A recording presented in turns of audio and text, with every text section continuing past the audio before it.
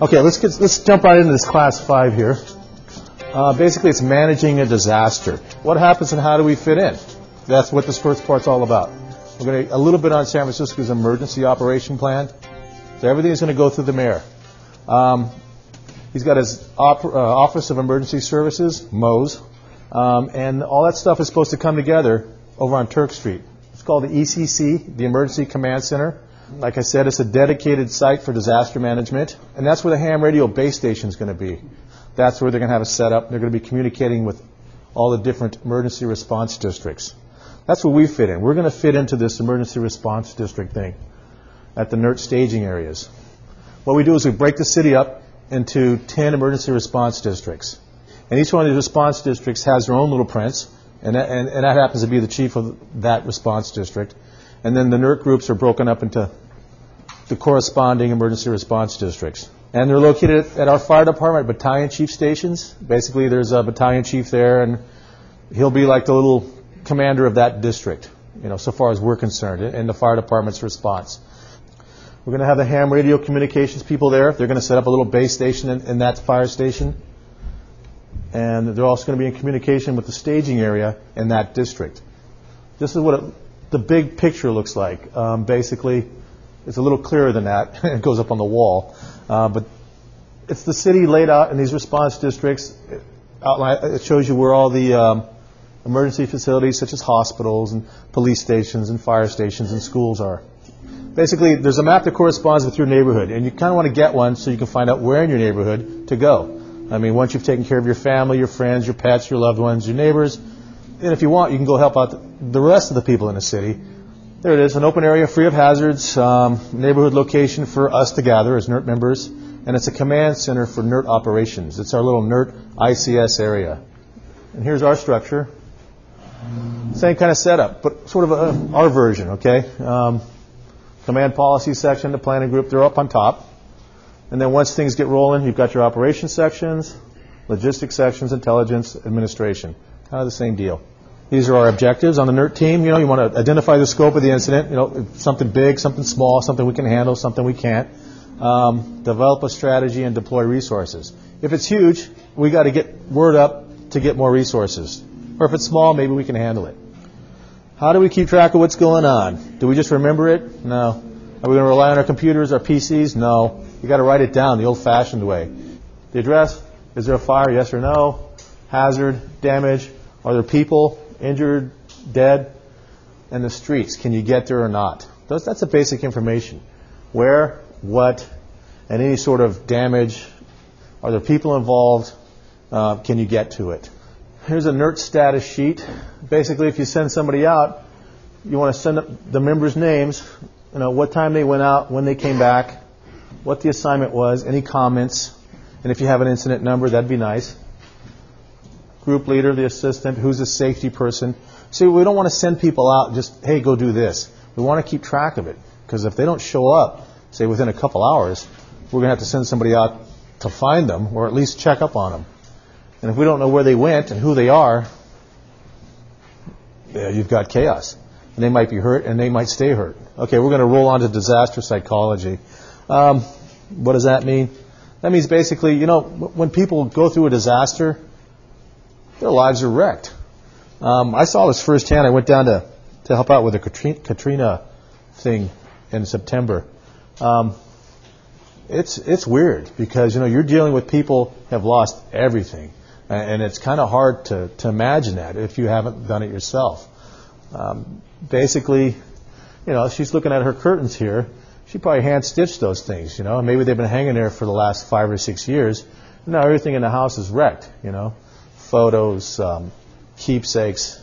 It's a tough thing. And people deal with this kind of stress in different ways. We as disaster service workers, we see it all the time. But we have a word we use, it's professional. We try to be professional around people that have suffered a loss like this because they don't want us to come and, you don't want to go into somebody's house and be joking and having a good time and this and that. I mean, it's unprofessional. So when you're dealing with somebody who's had a loss like this, just think of the word professional. That's what we try to do. This sort of body language thing here, you can tell that she's trying to comfort her, but you think she's buying it?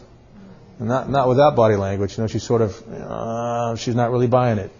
And some people won't. Some people will never be the same. And like the thing in Katrina, some people are really good, but you can tell just under the surface, that they're wrecked. So give them space, try to be professional, try to comfort them if you can, but some people won't let you. And don't take it personal. That's the main thing, just don't take it personal. Sometimes people just can't be helped. They're not mad at you, they don't hate you, you're trying to help them, they probably understand that. But it's, they've suffered a terrific loss.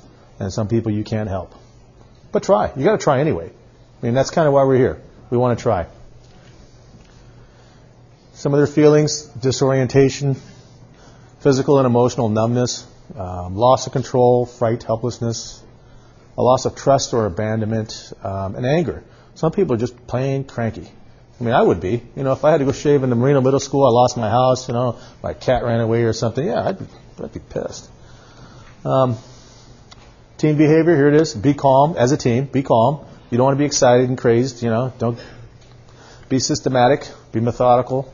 Demonstrate by example. If you're calm and cool and under control, people will see that you're there to help. If you're acting like a maniac, they're going to act like maniacs.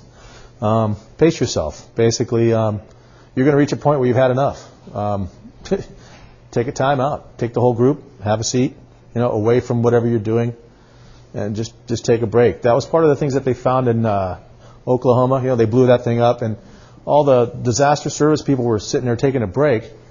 And they worked 12-hour shifts, 12 on, 12 off, but their break area was right across the street. So all the time, they're on break. They're looking over at the building, thinking they should be helping. So were they really getting a break? No. They're just take a break, get out of the area. Don't think about it. Do something else. Pace yourselves. Emphasize teamwork. Okay, make sure everybody on the team is aware of the plan. And if you're helping somebody, make sure that they're aware of the plan. That's important because some people, they'll just think, well, what are you doing? Why are you guys here? Explain it to them. Take a minute, explain it to them. And they'll help you, usually. They'll jump in and help. It makes your job easier. Rotate personnel as needed. People are going to get burned out. People are going to get tired. You don't want them to get hurt, Take frequent breaks. There it is, away from the incident. Eat and drink frequently. And talk about what's going on. Okay, what's the disaster registry program? We talked about this before. Basically what it is, it's a kind of, in each firehouse, there's a list of people in the neighborhood around that firehouse, and in that district that may have mobility problems, may have special needs. If you guys know anybody that has those, get in touch with us. We can give them the form and, basically have them fill it out. What they do is they'll put the person's name and address in a locked box in the firehouse. And one of the jobs of the NERT volunteers is, to go to the firehouse, get this lockbox, they have the key, get the list of the names, and send people out to check on them. For whatever reason, they might still be there. Tabletop exercise. What this basically is to get you to start thinking of how to prioritize the disaster and how you would send teams out to which incidents you would handle. So let's take the assumption. Today is Saturday. An earthquake, magnitude 7.3 on the Richter scale, was struck 9:45 a.m. this morning. The quake was on the North Hayward Fault and was centered somewhere in the East Bay. It lasted 53 seconds. The present time is 10:30. 45 minutes later now. The city has widespread damage. Fire, police, and paramedics are overwhelmed by thousands of calls. NERT personnel are assembling in pre-designated staging areas with appropriate safety gears, tools, and supply. Your objective is to set up a command structure, right, and prioritize the incidents. What is the first incident you want to respond to, and why? What is the second incident you would respond to, and why? You would continue this process until all the incidents have been addressed. Right. And you have to always remember, what's the model of the NERT program? Come on, everyone, let's go. Do the most good for the most amount of people. Of those who picked, priority 1, 35 people reported missing or injured. What's the goal of the NERT program? Let's repeat it again. Do the most good for the most amount of people. So thus, what's the second incident you would go to? 9 elderly people. This is what you have to deal with. Once you've dealt with people, then you would respond to other incidents. Right? What is the mission of the fire department? Save lives, protect property. Life is much more important than property. All right, let's move on. So that we dealt with the people. Once we dealt with the people incidents, they will now do property. All right. So no particular order now. There's no particular order. We're just going to discuss this. Right. A building is fully involved in fire. All right. People have been reported missing. What can you do as NERTs? As a NERT team?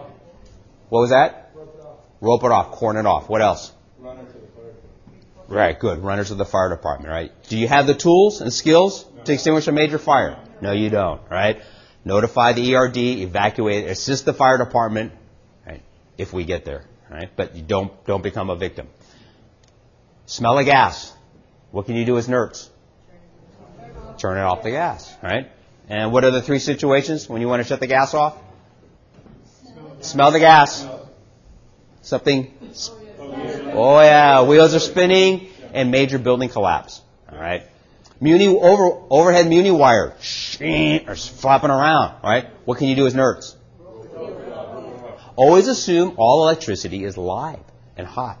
All right. So what can you do as NERTs? Cordon off the area. Tell people to stay back.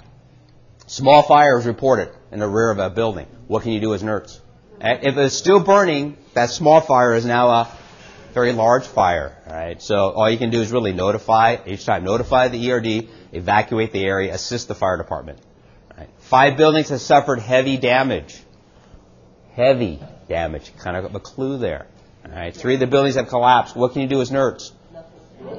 Well, not quite nothing. Would you go in to search a heavily damaged building? No. You will. That's very good. Notify the ERD, gather information. If you have the gas smell, because heavily damaged, shut the gas off. Right. You can do something. Right. Even it means that everyone stay back. Don't have someone's trying to rush in. Right? Hey, you're going to have your yellow helmet, orange vest. It's not a good idea. That building was pretty heavily damaged. The person's you're going to fight them, but they want to run in. No, you let them go in. I would ask them to do what though? What would you ask them before they went inside? Can I have your name? All right. And give me a phone number I can contact your maybe next of kin. And now I'm saying, is that kind of being cruel? No, you're trying to help them out because if they were rushing in, they may not come out. But at least you have a name, a physical description, a clothing description. Is that helpful? Yeah, it's going to be helpful. With 9/11, right, Hurricane Katrina, and now with the centennial, the 100-year anniversary, the interest is definitely, you've got to take care of yourself, right? Because we're not going to be there. So this is an important portion of it. So the objective is to apply the NERT principle to any suspected terrorism scenario. We're going to define terrorism using the FBI definition, and we're going to define the term "be nice." We're part of the president asked Americans to volunteer to help improve their own community. Well, you're doing that now. You are part of this umbrella called the Citizens Corps. What's the objective? For you is prepare for natural disasters, specifically here in San Francisco, the earthquakes. Right? Form and exercise neighborhood and workplace teams. Is that what you've been doing? Well, we kind of did a little practice right now. Right? And you're going to respond to immediate needs in your area following a major disaster. Right? What about a possible terrorism incident? What can you identify here in San Francisco? Major metropolitan city, right? What are some possible areas in the city? Golden Gate Bridge, right here. You see it right here. Beautiful sunset today. I was watching it as we got here. What else? The Bay Bridge. Candlestick, Monster Park. Right. Major stay. 42,000 will be in attendance on any sold-out Giants game. 62,000 on a 49er game. What else? Pardon me? B of A building. All right. Transamerica, right? There's just a major. So those are buildings or that. But what else you might think about? BART, transportation. All right? We'll talk about that. Hospitals, right? City Hall, and things like that. Those are certain that. So these are possible target areas, right? As we have mentioned, the whole thing, whose safety is the most important? Point to yourself. Your safety is the most important. So when you're sizing up, what are the dangers? What are your capabilities? What are your limitations? Right? Knowing that your safety is the most important. Now, the terrorism let's talk about is no different than a natural disaster. You're going to respond the same way. Be nice is not nice. B stands for biological. N is nuclear. I is incendiary. Right? C is chemical. And E is explosive. So be nice, this acronym, is not nice. What's the risk we have here? On the bottom scale, we have a likelihood that's going to take place. And from this scale here is the impact. So nuclear device. So think of a nuclear bomb taking place. Right? Impact would affect a lot of people. Yeah. All right. High impact. What's the probability that a nuclear attack will take place? Not that great. All right. As you move on, as the season progressed, then they had a chemical release. It's over here. Right. Likelihood gets higher. The chance that would take place, less impact. Biological and explosive incendiaries take place. George and I, because we're the arson task force, once every 2 weeks, on the average. And sometimes two. I had 2 in one night. My last watch that I worked. Incendiary incidents that happen in the city. Do you know about that? No, you probably wouldn't know that. All right. So the probability that's going to take place. Yeah, I'm telling you. On one night, we had 2 incidents that took place. What type of impact would people living here in the marina, let's say, did it impact you? No, very low impact, but it happens quite often in San Francisco. Sizing up, looking at incendiary explosive events. Primary danger is obvious, all right. Biological, chemical, radioactive. Let me get back here. Can you see? I'm going to move back here. Right? Yeah. There's biological, BCI, radiological events that may take place there, all right.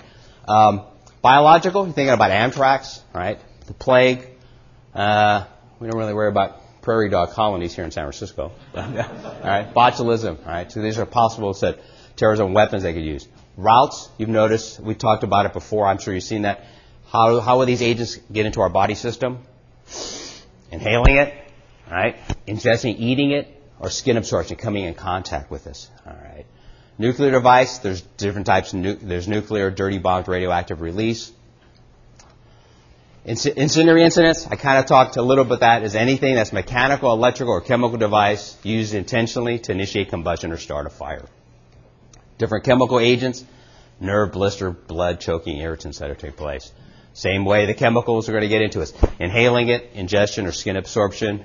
Explosive device, we talked about the Department of Transportation having these symbols that would give you an explosive device that takes place. Some indicators in environmental, you're looking for any type of unattended packages or boxes in high-risk areas. Any type of explosion dispersing liquids, mist. Right? It's going to be a biological or chemical release. Unscheduled spraying. This is key. Numerous sick or dead animals, fish, or birds. Biological or chemical release. So, any objects. Right? Does not seem right. Do you want to touch it? I'm not sure what this is. Let me jostle it around. No, don't do that. Move away, report it to the authorities. Remember that a cell phone, calling 911 using your cell phone may detonate that device. So, obviously, don't use your cell phone. Go to a hardwire phone, landline phone as we call it, outside and call 911. That's the key. And what do we do as first responders? When we come up, do we use our walkie-talkies or radios? No, our standard operating procedures do not use that. You come up, you see something, you go to a hardwire phone, call it in, and give the information of that, because it may detonate that, using the radio frequency there. NERT members we talked about. Right? Suspected terrorism is a stop sign for you as NERTs. You do not want to get hurt. That's what this is bottom line. Any questions on the terrorism? That's by be nice is not nice. Kind of just common sense. Incident takes place. It takes place here on the left side. This is called the hot zone. You want to obviously be in the cold zone. First responders, we're going to come up, start doing our staging area in the warm area and start moving to get to the incident. You want to be in what zone? The cold zone. Uphill, upwind. If you believe you have chemicals on your skin or clothing, obviously time is critical. Leave the area, remove everything from your body, cut the clothes, right? Wash your hands. shower, flush your body with water, blot dry, and go to a decon center. Those are some that you can do, basic procedures. Your safety is number one. Direct contact with treating victims can expose you to contaminants. So if these people are coming out of the BART train, right, it might have been exposed to something. Right, do you want to go and start touching them? No. Right? Do you want to let them leave? You're trying to contain them because where are they going to go? Probably go to a hospital, all right, and then spread it on. In fact, so call 911, warn others about it. Right? Direct the victims to wait for responders. You tell person, hey, stop. All right, we're going to get help. Help will be forthcoming. You're calling 911. This is just basic information you should know. Location of the incident. Is it a fire, explosion, victim's behavior, suspicious activities, vehicles, people. This is a crime scene.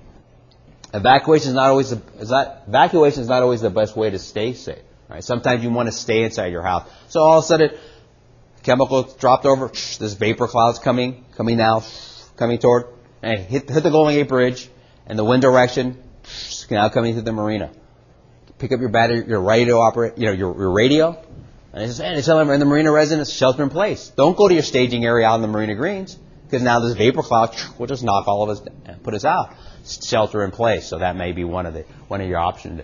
So choose a room with no windows, as few as possible. Pick a room with toilet, water, phone, if you have that, large enough for family members. And they keep on talking about having pre-cut plastic with the duct tape, right, to seal off that room. Have your disaster kit in that room. Have snacks and availables for kids if you have them. All right. Lock all the doors and windows for better seal. Turn off the HVAC, heating, right, ventilation, air conditioning unit, because you don't want to be blowing in or sucking in the vapor clouds outside. Fireplace, close the dampers, right, and seal off your shelter-in-place room. Right. Keep on using duct tape, and turn to the emergency alert system. Listen to the radio. That's it. Right. Do not try to call the school, try to pick up your children, because you don't want to leave the area. No, you want to shelter in place. Think about, I said, some people own pets. Sometimes do not risk your safety for pets.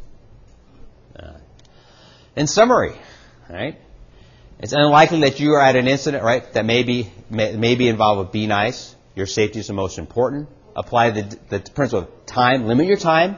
Get your distance away from that in some type of shielding. And listen to the emergency alert system, your radio. There's a acronym that we use to use the extinguisher. What's that acronym? PASS. PASS. What's that stand for? Pull, aim, squeeze, and sweep. Pull, aim, squeeze, and sweep. Very good. What we're going to do is we're going to take turns putting out this fire.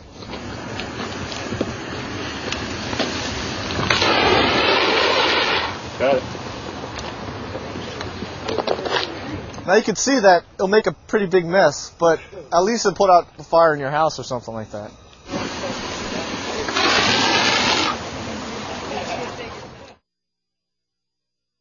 So when we want to shut off electricity is when we see an outlet or something smoking, okay, or you smell that electrical burning smell, or if you're just not really sure, or if you do smell gas, and it's safe to do so.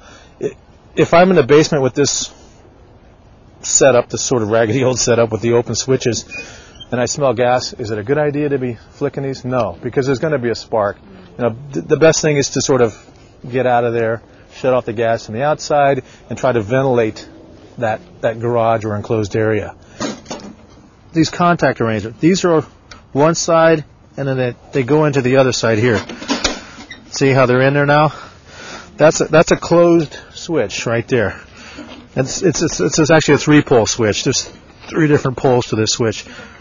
They're open, okay? Now they're closed. Okay.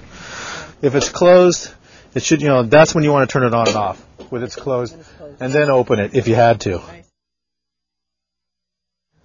Okay, if you smell gas, you probably got a leak. And if the building's collapsed, there's probably going to be a leak. So those are the 3 times you want to come out here and shut this thing off. It's real easy. You get your wrench and you turn it off. But should I, if I smell the gas for some reason, should I turn off the one behind my stove? If you smell it coming from the stove, yeah, sure. Okay, does anybody want to practice turning this? Come on. Yeah. Here, have at it. I haven't done it yet. Exactly. And the only way to figure this out is by doing it. This is a real easy one. The one at your house isn't going to be that easy. We have a wrench out in our building that's out there right by it. That's required by law. It's not required by law, but it's a good idea. At my house, I have one of these wrenches I bought at a garage sale. So the scenario begins now. And, okay, I'm leader right now. Okay, we've got a victim here. Let's have volunteers, medical people, assigned people. You're medical. Cribbers, I need a cribber. Crib, you two are cribbers. Get that board off. Okay, very good. So we want to make sure she's alive, right? Right. Yes, she's alive. She is breathing. She is breathing. You need a person to operate the lever. Okay. That's it. The only thing you can't move is what I'm standing on. So everything else is free game. Here, use this to be the fulcrum.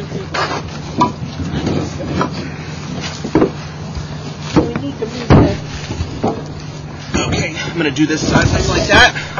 Let's have the lever person go in on this angle, from this side first. Okay, and then one person secure the fulcrum, put weight on the block. Okay, you medical people stand by. I need to get on this side. Okay, we're going to crib on that side too, as long as we have it high enough. Okay, so let's bring it up high.